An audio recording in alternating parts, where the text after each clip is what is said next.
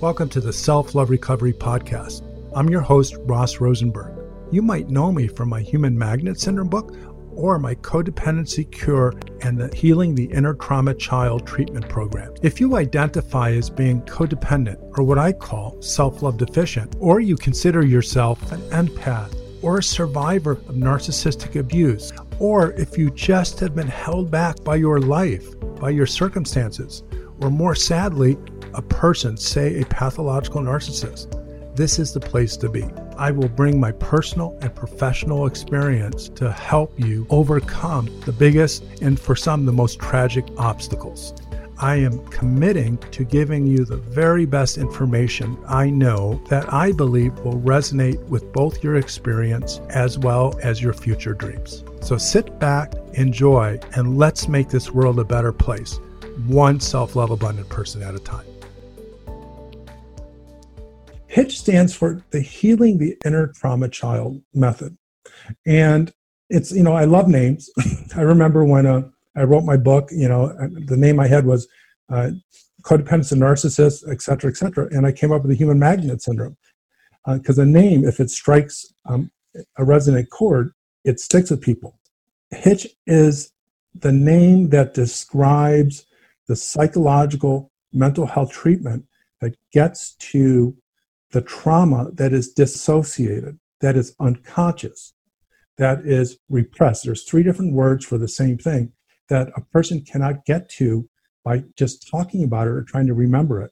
It's the trauma that is PTSD-esque of a whole period of a person's life that's inaccessible. So if the trauma is responsible for SLDD, and that trauma is dissociated, it's unconscious, it's repressed. And the big challenge I'm having is most therapists don't understand what codependency or SLDD is, which is why I created my pyramid. And then once they do understand it, they don't know how to get to the trauma. And the best they can do is have a person talk about it. HITCH, according to the HITCH method, is they can't resolve it through talking because the memories are removed. No differently from someone who has PTSD, who had a buddy die in a war or a car accident. The brain moves it offline. I'll tell you a quick story. When I didn't know anything and I came out of grad school, like a lot of therapists, I accidentally triggered someone to talk about their abuse, and I didn't know what I was doing. And it took me 15 or 20 years to actually have an explanation for it. And what I learned, one step at a time, is that trauma, attachment trauma, the trauma experienced throughout a part of your lifetime at the hands of the narcissist and codependent parent, is disassociated, but it's frozen affectively. The emotional experiences are frozen like an HD, what I call an HD 3D movie video. The experiences have exquisite detail in a part of the brain that can't consciously remember or tell the story. And so the reason I call it the inner trauma child, healing the inner trauma child, is when I am with my client and I connect to what I call affective memories, which are those memories frozen in time that are laden with emotions and crystal clear recollection, I'm actually talking to the child. And when I connect in that way to my client, it's not a metaphor, it's not an analogy.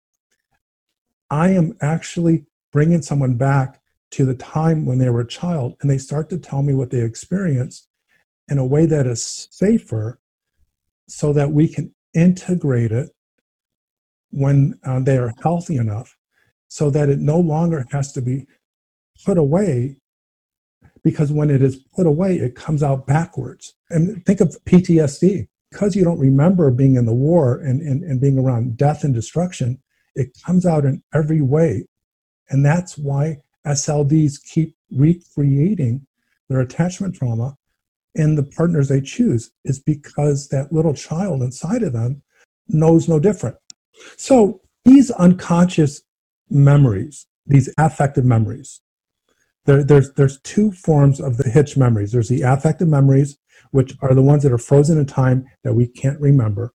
And then we have the body memories, which are the medical, physical representation of the memories. So these represent we get sick, we have anxiety, we have headaches, we have back problems, we have fibromyalgia. Just because we can't remember it, it's in the back of our mind all the time. We are inundated with the results of these memories that our brain won't let us remember. And so when someone gets triggered or activated, I'll use myself for example. Back before I really made some great progress in my own psychotherapy, I would get triggered or activated all the time when someone would judge me and be passive aggressive and lie. I mean, that was my experience in my family. And I would have an over-the-top reaction. And someone would ask me, why are you so mad? Consciously, all I could tell them is, well, that person's not being nice or lying or manipulating.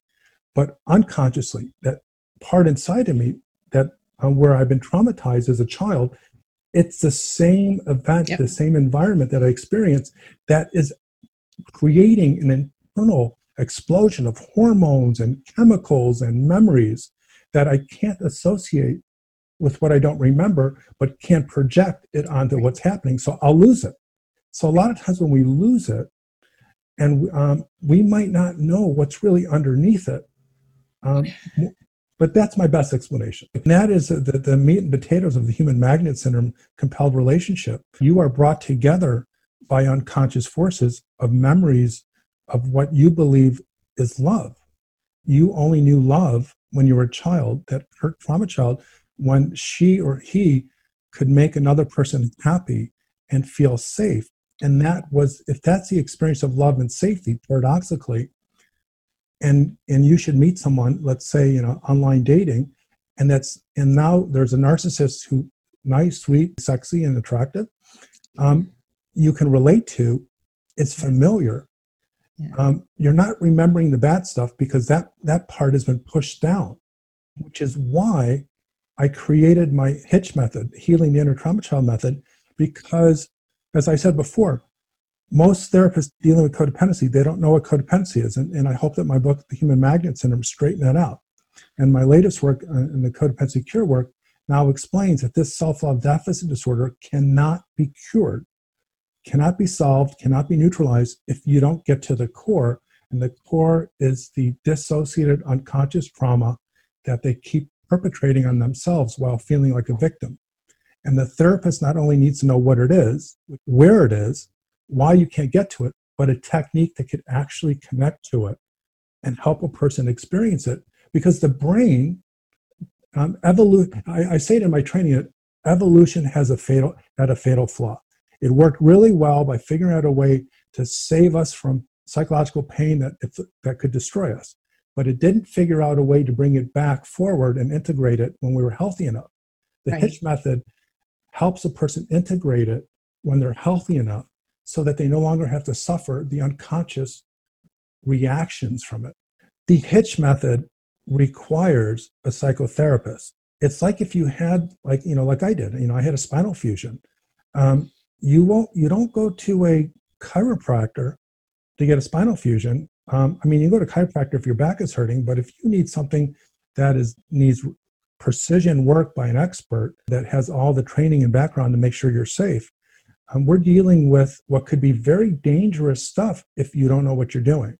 And so it absolutely is required to be done by a trauma-trained and experienced therapist. Now, I believe that my explanations and, for example, that 6-hour seminar on the HITCH, it's my best-selling video that we sell on Self-Love Recovery Institute.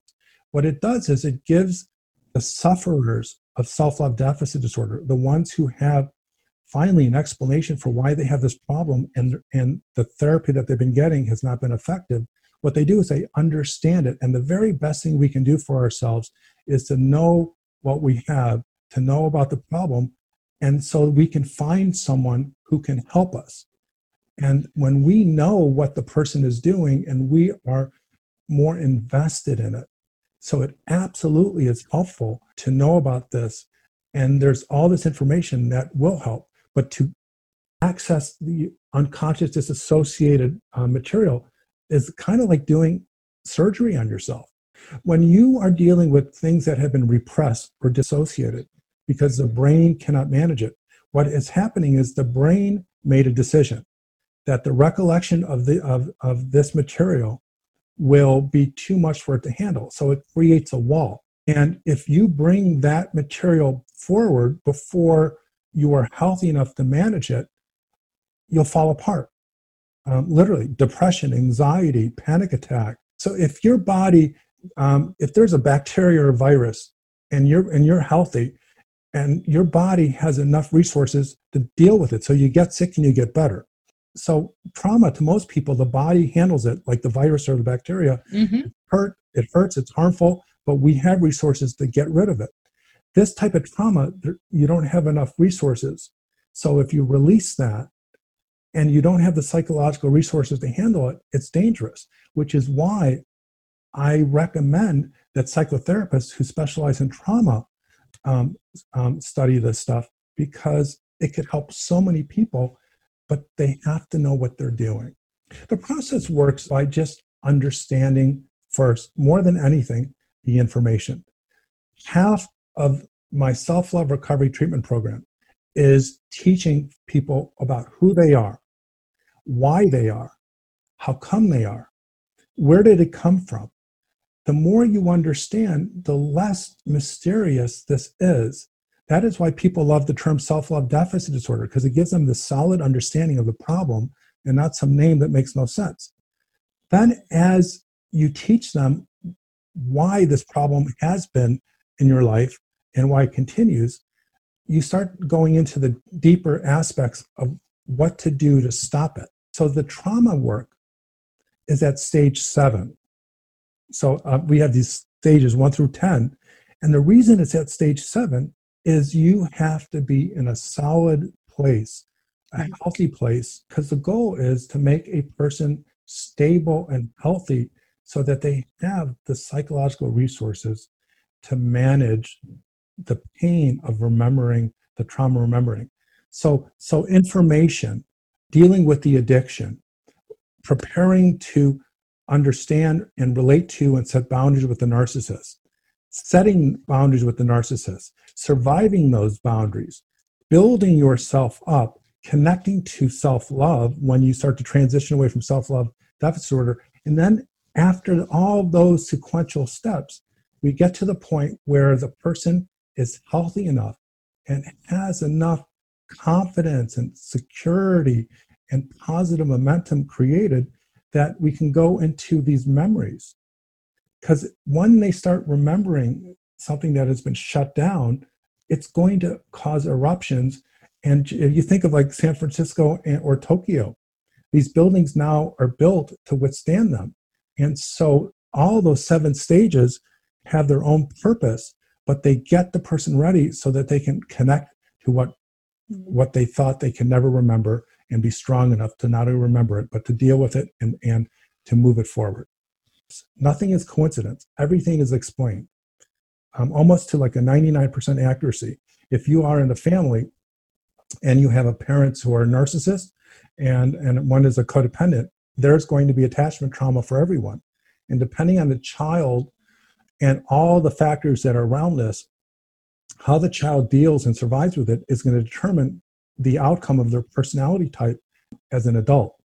And if a child learned that they are safe by molding themselves, and this is the inner trauma child, they learn that they are the narcissist's prized possession, that they are adored when they can be pretty and beautiful and intelligent, and or they can be make the narcissist feel good about themselves, or they can not cause trouble. If that child can figure out a way to hide her emotions, his emotions, so that he can be an asset to a narcissist, he will be loved. And he will learn that the world's not safe unless you can mold yourself into the type of person the narcissist most needs. In essence, that's attachment trauma that creates codependency. If there is a narcissist and a codependent, and there is consistency between that dysfunction, there's only 2 ways to go with the narcissist, is to be their good object, the loving object for which the narcissist can feel good about himself. And then you grow up with conditional love. You can't ever make the narcissist happy. You chronically trigger the narcissist. You are the subject of narcissistic injuries. You're a dartboard. You are the problem child, the bad seed. And in those cases, the child gets no unconditional love. There's an absence of anything positive. The child that I work with through the HITCH method, it learned that if it could become invisible, it will be loved. So there's something there that was to make him or her feel good about something. The child who doesn't get nothing gets broken irrevocably, and that is the basis for a personality disorder. The adult manifestation of that attachment trauma is to be so broken that you can never remember it and to only be able to care about yourself, because the world was a broken, dangerous place. We humans require attachment in order to form our healthy psychological self to become healthy adults. The attachment, with it, we get to grow and develop. Without it, the elements of our personality that are required for adulthood don't get formed, and psychopathology gets formed. If no one loves you and you don't get any positive regard or positive or conditional love, and everything that you do causes some kind of pain, your childhood becomes this barren, cold wasteland, and it is the fertile land within which the personality disorder is born. That's why narcissists, people with borderline personality disorder or people with antisocial personality disorder, they don't remember about their childhood. They don't talk about it. And if they do, they make up stories about it because they can't even recall it because it's blocked. So if you are brought up in a family and you have a terrible narcissistic parent, and then you have a codependent parent who spends all their time trying to take care of the narcissist and neglects the child, which is about 50% of the SLDs or codependents I work with, that child's going to have a more serious presentation or case of self-love deficit disorder. But if you had a parent who, when the narcissist wasn't around, was loving and caring, and still was in the relationship with the narcissist, the damage is so much mitigated. But let me say something that I believe is really important that might upset or disappoint a lot of people. The positive impact of the loving codependent is not nearly as helpful as you think, because the parent wants to believe it was helpful, as does the child, and they get locked into this over-exaggerated or glorified version of mommy was or daddy was a good one and the narcissist other parent was a bad one. But in reality, the child endured situations where the mother could not, or the father, the SLD, did not protect him or her. Right. And once I'm in therapy with my clients and I can get them to not protect the SLD parent, because they're SLDs also. Right. And so they will say, well, she did her best in that. And I can get them to see without judgment that what would have happened if the codependent parent, we'll call her mommy, actually did divorce dad, did stand up, did protect you. And they're able to see how much would have been changed. And it's through that process. It's not to make them not like or appreciate their parent, but they will understand their own SLED. It breaks through their own defenses and their own denial. That if they could understand the harm that the more loving parent had, then they can see the harm that they're having on their own children. Right. Because it's only in this type of psychotherapy, especially when I do the HITCH method, and I'm talking to the little child. Right. And she is remembering, and she's talking about all the times that she had to behave to protect mommy or daddy, the SLD or codependent. And there's so many more elements that are to be talked about and to be understood. So yes, the SLD parent who is loving to the child mitigates the level of harm that's going to manifest in the adulthood. But it usually is not nearly as much as people think, because they want to cover for it, because that's how they can stay in denial for themselves. Self-love deficit disorder, codependency, is a very, very sad condition. For you listeners, you were a victim of very unfortunate and sad circumstances. You didn't deserve it. And you grew up believing that love is to sacrifice, to mold yourself into something else, to be invisible. And to heal it, takes a lot more than just knowing what you are and what you can become, but is to build the courage and the conviction that for you to finally get your birthright of self-love abundance, which is the codependency cure, you have to be healthy enough and strong enough to deal with the skeletons in your closet. And you can't do that when you're mired in shame and fear hiding in your closet. You have to step out into the light, and you have to face what happened to you and talk about it. And that little child that you were heals. So you can do this. You can reach the core of your problem, the little inner trauma child. It's possible.